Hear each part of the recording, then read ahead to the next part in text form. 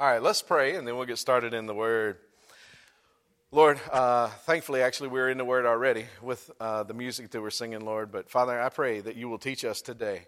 Lord, I'm an expert on this stuff in one way, and that is that I struggle with it, and so I deal with it regularly.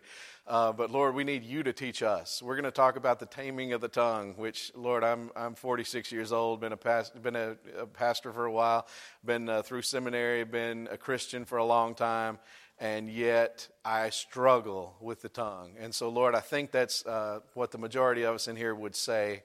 So, Lord, teach us today. Teach us what we need to do. And then, Father, I pray you to equip us to do it. We love you, Lord. In Christ's name, amen. All right, first we're going to read through the whole of James chapter 3 so you can see it in context. And then we will break down verse by verse and talk about it. James chapter 3. Not many of you should become teachers, my fellow believers, because you know that we who teach will be judged more strictly.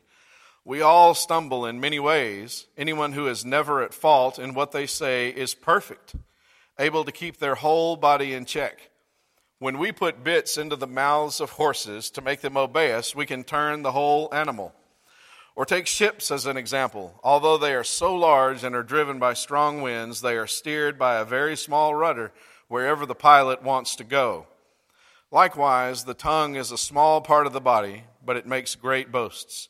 Consider what a great forest is set on fire by a small spark. The tongue also is a fire, a world of evil among the parts of the body. It corrupts the whole body, sets the whole course of one's life on fire, and is itself set on fire by hell. All kinds of animals, birds, reptiles, and sea creatures are being tamed and have been tamed by mankind, but no human being can tame the tongue. It is a restless evil full of deadly poison. With the tongue we praise our Lord and Father, and with it we curse human beings who have been made in God's likeness. Out of the same mouth come praises and cursings. My brothers and sisters, this should not be. Can both fresh water and salt water flow from the same spring? My brothers and sisters, can a fig tree bear olives or a grapevine bear figs? Neither can a salt spring produce fresh water. Who is wise and understanding among you? Let them show it by their good life, by deeds done in the humility that comes from wisdom. But if you harbor bitter envy and selfish ambition in your hearts, do not boast about it or deny the truth. Such wisdom does not come down from heaven, but is earthly, unspiritual, demonic. For where you have envy and selfish ambition, there you find disorder and every evil practice. But the wisdom that comes from heaven is first of all pure, then peace-loving, considerate, submissive, full of mercy and good fruit, impartial and sincere. Peacemakers who sow in peace reap a harvest of righteousness. What we're going to look at today is what is mature faith. Mature faith has the right motivation in service. Let's look with me at James chapter 3, verses 1. Well, just verse 1 for now. Not many of you should become teachers, my fellow believers, because you know that we who teach will be judged more strictly. Now let me ask you, why in the world is James discouraging people from teaching the Word of God? Did he not know that 2,000 years later we would have a very hard time filling all the teaching positions that we need to fill in the church? Well, let me tell you, it used to be, and sometimes still is, a thing that is sought after for the sake of prestige and for the sake of stroking one's ego. I had a former pastor who I will not name because I'm going to say things that are less than kind, but let me tell you, this guy had the largest ego of any human being I've ever come across. Now, that's saying a lot because I'm a musician and I play with other musicians. And if you don't know, musicians tend to be very prideful people if they're good at what they do and they don't know the Lord. So I've been around some arrogant people before. But this pastor was in a class by himself. It was a position of ego for him. He loved it. He loved the attention. He had a fake doctorate that he loved being called doctor. You know what a fake doctorate is, right? It's one of those that you can do a few, months of work for and get in the mail, and you don't have to actually learn anything. Well, he had that fake doctorate, and I'm telling you, that guy was so proud of himself that once I got to know him, it was a little bit disturbing for me to my faith. I had a senior adult pastor at this church where I worked, and he took me aside one day, and he said, as you see some of the things you're going to see in this church, don't let it shake your faith. And I thought, that's crazy. It's not going to shake my faith to see that people aren't perfect. I already know people aren't perfect. But when the teaching pastor that I listen to every week, when I found out some of the things about him and how he dealt with his staff, it did shake my faith a little bit, because I thought, man, if the pastor is this guy and he's this disingenuous, that just makes me wonder about things. So that old senior adult guy was smarter than I was and wiser than I was. But we don't want to place our faith in our pastors or our leaders or our teachers, because they can and will eventually disappoint us. Now, we need to get a guy who is trustworthy. You need to know who you're allowing to preach, and you need to know that he has a life consistent with what he's preaching. But you can't follow that guy as you follow Christ. Jesus had this to say about the Pharisees who liked attention and did what they did to stroke their ego. He said in Matthew 23, verse 5 through 7, everything they do is done for people to see. They make their phylacteries wide and their tassels on their garments long. Phylacteries are little wooden boxes that would hold scripture that they would put on their arm or on their forehead. Anyway, it says that they would make them big and their tassels long so that everybody would spot a priest coming. They love the place of honor at banquets and the most important seats in the synagogue.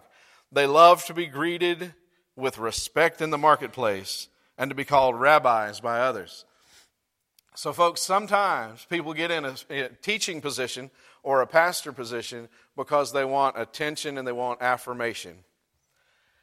And that is why James is telling us, hey, don't look for that. Don't many of you become teachers. A New Testament Christian teacher was like a rabbi at first, right? I mean, that's the frame of reference that they had. And so when the New Testament church was young, they thought of these teachers in the church like they thought of rabbis. A rabbi was a title of great honor. If a rabbi, check this out, if a rabbi and one's parents were captured by an enemy, duty demanded that the rabbi be ransomed before your parents. All right? So that was a position of respect for these folks. It is an incredible responsibility to stand before people and unpack and explain the Word of God. So if you want to teach, then by all means teach, but do it with the right motivation and the right preparation. God takes it very seriously, and so should we. We should do it well, or we shouldn't do it. Now, there are preachers that have different abilities than I have. I'm never going to preach as well as J.D. Greer does, but I'm going to preach as well as I can, and I'm going to work on it, and I'm going to study, and I'm going to prepare, and I'm going to come and preach as well as I can. And then in a year, I'm going to preach better than I do now because I'm going to practice and work on what I do.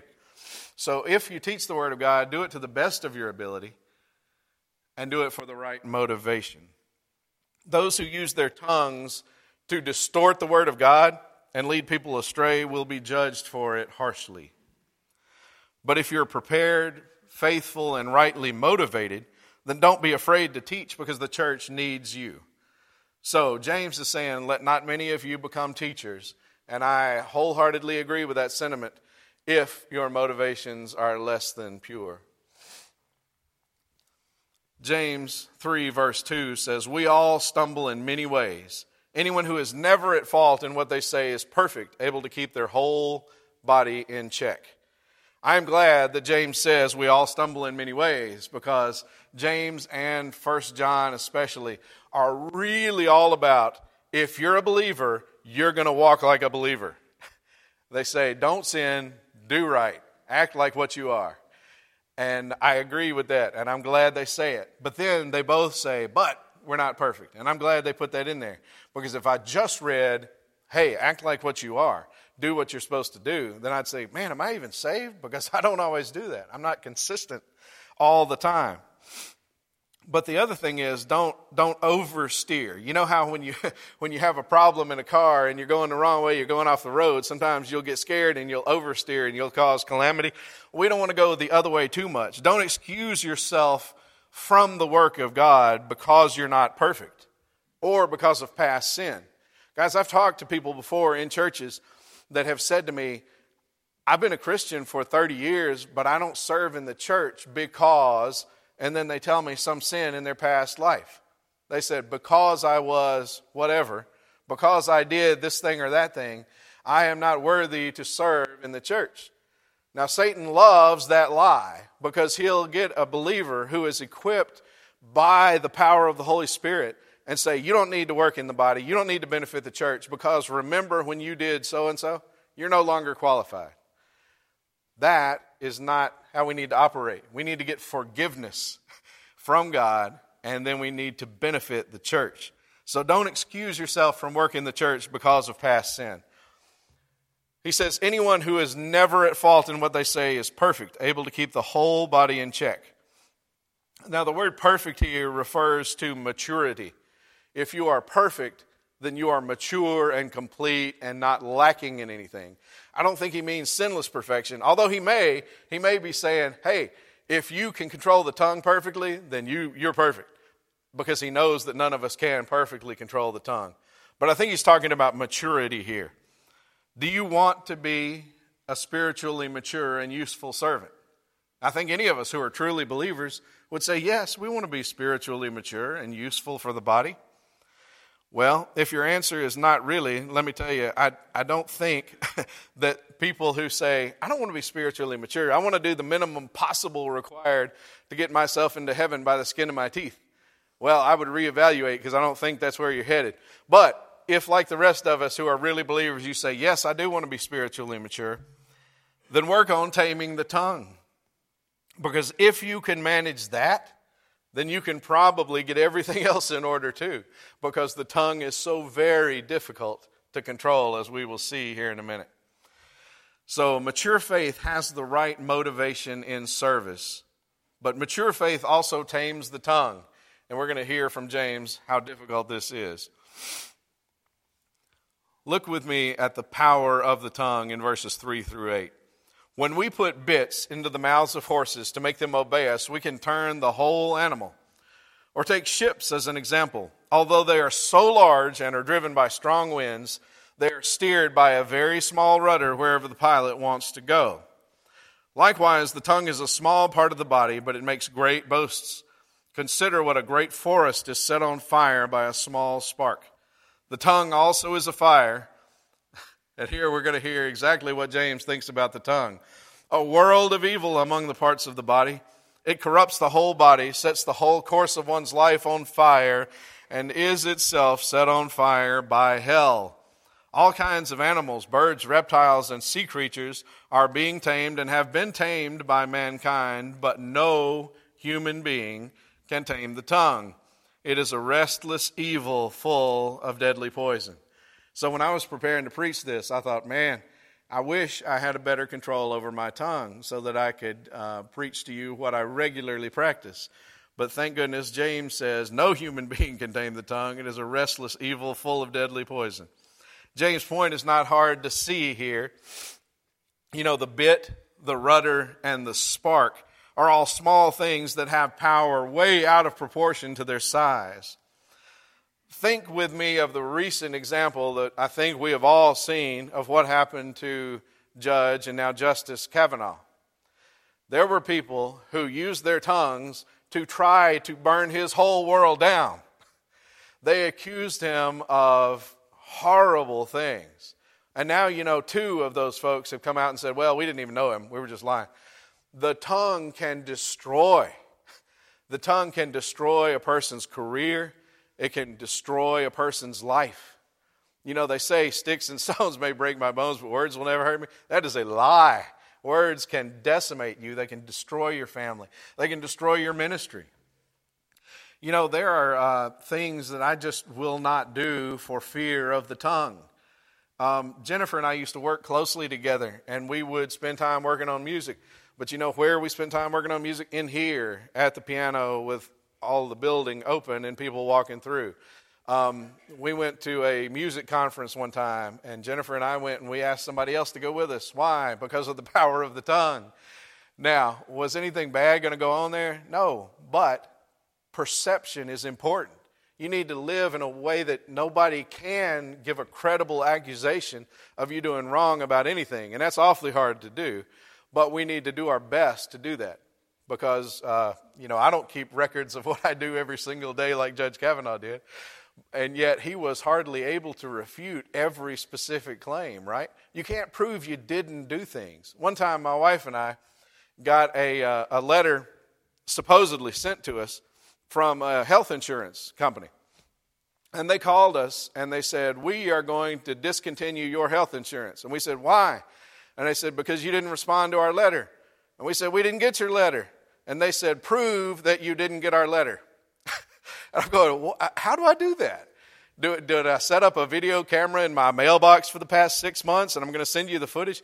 It's hard to prove that you didn't do a thing. And the tongue can be used to set your world on fire. How many churches have been ruined by the destructive power of the tongue? Now let me ask you, how does the tongue destroy? It destroys through blasphemy and profanity, but that's more of an inner destruction. That's you destroying your own spiritual walk by using blasphemy and profanity and things like that. But I tell you, it destroys other people through gossip, slander, complaining, criticizing, and innuendo. All those things can be used to destroy other people. Now let me ask you, is there a place for criticizing? Yeah, there is. There's a place for criticizing. If I ever stand up here and say something that you think is contrary to the Word of God, I want you to criticize. But here's how I want you to do it. I want you to come to me and say, brother, I think maybe you got this wrong. Let's take a look at this and let me help you with this. Or would you reconsider this? Instead, that's the right way to criticize. That's the right way to use the tongue to build up. The wrong way is go to lunch and say, did you hear what that dummy said? He's wrong and he doesn't know anything. We should quit going there, and we should tell our neighbors that he doesn't know anything. That's the wrong way to use the tongue. Probably only a tiny percentage of our criticizing is actually justified, though. When it is justified, we need to take it to the right place. And guys, I'm preaching to me too. I criticize sometimes in an unhelpful way. I criticize sometimes where I'm not taking it to the person, where I'm just complaining. And I'm guilty of that just like many of us are. Now let's look at the hypocrisy of the tongue. Verses 9 through 12. With the tongue we praise our Lord and Father, and with it we curse human beings who have been made in God's likeness. Out of the same mouth come praise and cursing. My brothers and sisters, this should not be. Can both fresh water and salt water flow from the same spring? My brothers and sisters, can a fig tree bear olives or a grapevine bear figs? Neither can a salt spring produce fresh water. Folks, I pride myself in, and anytime you start a sentence like that, you're headed for disaster. But I pride myself in never giving my kids a reason to doubt what I have taught them is what I wholeheartedly believe. My children may tell you a lot of bad things about me. I don't think they will, but they could if they were being 100% honest. But I don't think any of them would tell you that Steve's a hypocrite. He doesn't actually believe what he preaches. But James gets me here. Now, not that I actually curse people. I'm going to leave that to the coven of witches in New York that were trying to curse Judge Kavanaugh and the president. I'll leave the cursing to those folks. But I do criticize sometimes, and I'm not always kind in my speech. You know who I'm talking about when I talk about anybody? I'm talking about people who are made in God's image. And that's what James is pointing out to us here. The answer to James' questions about the spring and the fruit tree are that sometimes the tongue of the believer can produce both good and bad things, but it should not be so if we want to be consistent. But one thing is great. You can't do both of those things at one time. You can't encourage somebody and build them up and compliment them and spur them on to righteousness. We can't stir one another up to good works like the Bible tells us to and criticize and complain at the same time. I used to, well, I'll save this for later, but I used to try to focus on not doing a thing rather than doing the good thing, and that doesn't work. So sometimes, folks, if you feel yourself becoming critical, or if you hear yourself becoming critical, instead of just saying, I'm going to try to stop that, instead start being edifying. Start saying good and encouraging things. Focus on speaking positive, kind, and encouraging words, and there won't be nearly as many opportunities to speak harmful and destructive words. So mature faith tames the tongue, and we all are working on that, aren't we? But mature faith is also marked by wisdom. Now, there are two kinds of wisdom that James is going to talk about in the rest of this chapter. The first kind of wisdom is false wisdom. This is in verses 13 through 16. Who is wise and understanding among you? Let them show it by their good life, by deeds done in the humility that comes from wisdom. But if you harbor bitter envy and selfish ambition in your hearts, do not boast about it or deny the truth. Such wisdom does not come down from heaven, but is earthly, unspiritual, demonic. For where you have envy and selfish ambition, there you find disorder and every evil practice. Folks, I have worked with various pastors in my life, and I have found two very different kinds of pastors. One was exemplified in how Brother Brandon and I worked together.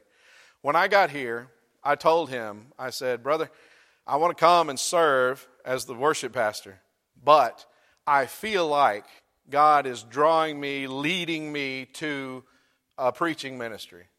And I said, I want you to understand that before I come here. And he said, I get it. And I said, now, I would like to ask you for opportunities to preach occasionally so that God can continue working in me to prepare me for a preaching ministry. He said, okay, good, sounds good. He said, now I'm going to have to get to know you a little better to understand what you're going to say before I let you say it, which is wise on his part. But he gave me opportunities to preach. Now, people who are not confident in their calling will not let you do that because there is selfish ambition and bitterness there. I also interviewed one time, a long time ago, with a pastor, and he said, come and lead worship for me on Sunday. And I did, and everything went well. And after the service, he said, man, that was great. We're going to talk this week. Well, he didn't call me that week. And he didn't call me the next week. And I thought, that's weird. You know, he seemed to like me. I don't know what happened. And so I finally called him, and I said, brother, did you change your mind? Are we not going to talk? And he said, well, I did change my mind, and let me tell you why. He said, the last worship pastor I had, some people liked him. And then when I got to a point where I couldn't work with him anymore, I had to ask him to leave. And when I asked him to leave, he started a lot of trouble in the church for me. He went around to people and he said, that pastor is so mean, he fired me and it was wrong, he did me wrong, and you ought to be mad at him. Well, that pastor would not hire another worship pastor to work with him after that. He said, it's not you, I'm just not going to hire anybody. I'm going to get a volunteer out of the congregation who sings pretty well because I don't think that he'll be able to have as much power as a worship pastor can have. And so that guy was so nervous about controlling everything that he wouldn't let anybody else be on ministry staff with him. Okay? And that is the kind of destruction that can come from selfish ambition. It says that you will find disorder and every evil practice there. If you think you could do it better, whatever it is, if you're sitting out there and you're going, man, I could pick better songs. Or when I go to work, man, my manager doesn't know what he's doing. I could do that better. Be careful of that, because when you decide that you're smarter than everybody you work with and you're better than the people that God has put you under their authority, that may very well be pride and envy and selfish ambition working in your heart there. So check yourself. Verses 17 through 18, though, tell us what godly, true wisdom is. But the wisdom that comes from heaven is first of all pure, then peace-loving, considerate, submissive, full of mercy and good fruit, impartial and sincere. Peacemakers who sow in peace reap a harvest of righteousness. So true wisdom is pure in motive. Pure by lacking the self-interest and envy and jealousy of the false witness, of the false wisdom. Peace-loving. You know, peace is not the ultimate good. There are things more important than peace. For example, correct doctrine is more important than peace. I would like to have a good relationship with another pastor and with another church. But folks that are preaching things that aren't true, that are heretical, we're not going to work with them. We're not going to have fellowship with them because there's something more important than peace. But where you can have peace, you ought to have peace. And true wisdom is peace-loving. We don't need to have lack of peace over anything that doesn't have a great deal of substance to it. It says that true wisdom is considerate. Considerate means that we prefer one another. We prefer what is best for the future, not what is necessarily most comfortable to us right now. That's true wisdom. True wisdom is submissive. God put you under the authority that you're under. Wherever that is, in whatever stage of life that is, if there is authority over you, God put you in that authority system. So submit to it. God will change it when He's ready to change it. Folks, I worked with a music guy one time that was a great singer. I'm talking about he could have been on America's Got Talent or one of those shows. Great singer. And he knew little to nothing about instrumental music. And I was working with him, and I did the instrumental music. And sometimes he would ask me to do things with instrumental music that weren't the right things, that didn't make sense. I would very respectfully say, have you considered this? And then tell him why. And then sometimes he would say, well, just do what I asked you to do. And I would say, I'll do it. And I would do it to the best of my ability. Because when God puts you under authority, you respect that and you do what you're asked to do, right? And if we could work that way in the church, we'd get along so much better, guys. People hate authority these days. I'm talking about it's hard to get people to submit to anything. That's why it's so important, guys, to rear your children and your grandchildren in such a way that they understand authority. Because when they get older and you're no longer their authority, God is still going to be their authority. And they need to be able to submit to God. One time when Stephanie was a youngster, she came up to me and she was kind of checking out the family dynamic, and she had heard some sermons on wives and husbands. And she came up to me and she says, Dad, how's this work? We 3 kids, you and Mommy are the boss of us, right? And I said, right. And she said, okay, so then you're the boss of Mommy, right? I said, well, not exactly, but and I tried to explain how there is an order in the home, and God, the buck stops with me. The responsibility, if we make a dumb decision, I'm going to get the one that gets in trouble for it because God has put me in that place. And so I tried to explain that to a kid, but you know how kids are. So she goes, okay, so you're in charge. She says, so you don't have a boss, do you? I said, well, no, I promise you I do. I am under the authority of God Himself. And God has absolute authority over me. And then at work, I have people who I have to answer to. So as long as you're breathing in and out, you got to answer to somebody. And we need to learn to submit to it because God has ordained the power structures that exist in the church and outside the church. He says that true wisdom is full of mercy and good fruit. You know, this is the same guy that said, show me your faith by your works. He says if you're going to have true wisdom, you're going to show that true wisdom in good works. It is impartial. I think we covered that one pretty well a couple of weeks ago. We don't need to see people as some are valuable, some are not valuable, depending on what color they are, depending on how wealthy they are. Don't show partiality. And it also says that true wisdom is sincere. So we don't do what we do to get the praise of men. We do what we do because we want the praise of God the Father. He says, sow peace and reap righteousness. So mature faith is marked by wisdom. So now that we've seen what James has to say about this stuff, what do we do? Well, the first thing is tame the tongue. And that's not something you're going to accomplish this week. That is going to be a lifelong process. But actually work on it. You know, folks, I've heard many people say, well, this is just the way I am. This is the way God made me. God made me hot-tempered where I can't control my tongue. Or I was, it's Veterans Day. Some people will say, I was in the service and I learned to talk a certain way there and now it's ingrained in me, and what are you going to do? Well, what you're going to do is what you do with every other sin. You deal with it through the power of the Holy Spirit. Do the good instead of just trying to avoid the bad. Folks, I learned a while back in my relationship with Christ that if there is a sin that I'm struggling with, instead of focusing on the sin and saying, I'm not going to do that again, instead, focus on my relationship with Christ. And then 6 months later, I'd look back and go, whoa, that sin's not a problem anymore. It's in the rearview mirror. It's gone. That's like if you're on a diet. You don't make a big, wonderful chocolate cake and set it on your counter and go, I'm not going to eat that. You don't dwell on that. You dwell on the good things, right? You try to become active. You do what you can. You eat what you can enjoy. And so if you're trying to deal with your tongue, let me give you that solid advice. Say good things, and it'll take the place of those bad things. Pray for and pursue true wisdom. James showed us what false wisdom is, what worldly, demonic wisdom is, and then he showed us what true wisdom is. Well, where do we find the true wisdom? We find true wisdom in the Word of God. I was encouraged this week to find out some of our folks are doing our Bible reading plan that I didn't even know were reading the Bible with us.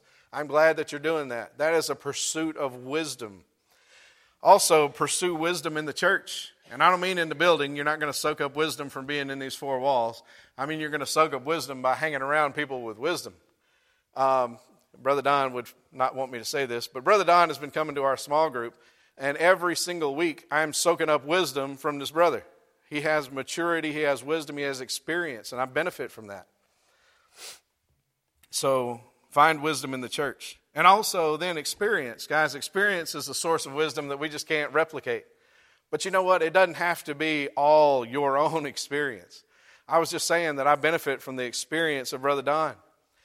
When I told you a moment ago that the way to shake off persistent sin is not to concentrate on that sin, but to concentrate on your relationship with Christ. I've learned that through experience, but you can learn it from me just saying it. And then you can benefit from my experience. So we gain experience from the Word and from the brethren.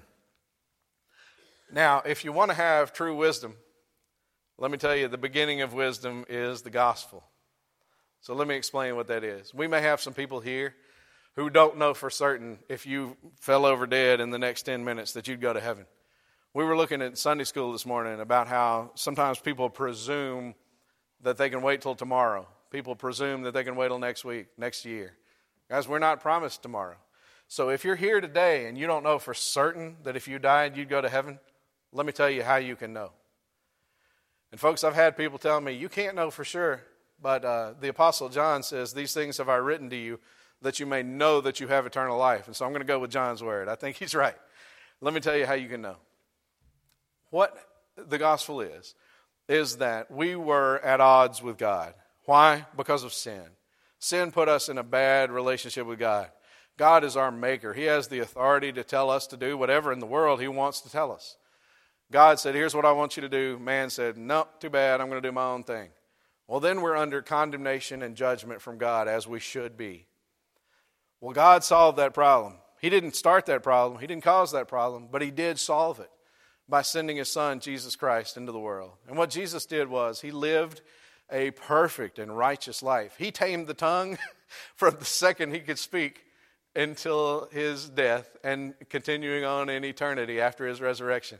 He has never said anything that wasn't supposed to be said. I can't even imagine what that is like. But He lived a perfect life, fulfilling all righteousness. And what the gospel is that we can trade. I can trade my sin and my shame and my separation for His righteousness. 2 Corinthians 5, about 18 through 21, explains this to us. It says that God made Jesus Christ to be sin who knew no sin, so that in Him we might become the righteousness of Christ. So the gospel is we can take our sin, our separation, our failure, and trade it for Christ's righteousness. He pays for it on the cross, and we come into a relationship with the Father. If you say that's too good to be true, it is too good, but it is true. So let me tell you, if you're here today and you don't know for certain if you died you'd go to heaven, don't leave here in that same condition. There is simply no reason to. Come up here and talk with me. Guys, I can't save you, but I can sure introduce you to the one who can save you. So as we leave today, let's consider if we want to become good and faithful servants, we need to focus on taming the tongue. And guys, you know what? it'll make a whole lot better church if we focus on that as well, because we will stir one another up. Did you know the Bible tells us to stir one another up? With the tongue, we're supposed to stir one another up to good works and righteousness. So let's use our tongue for that purpose.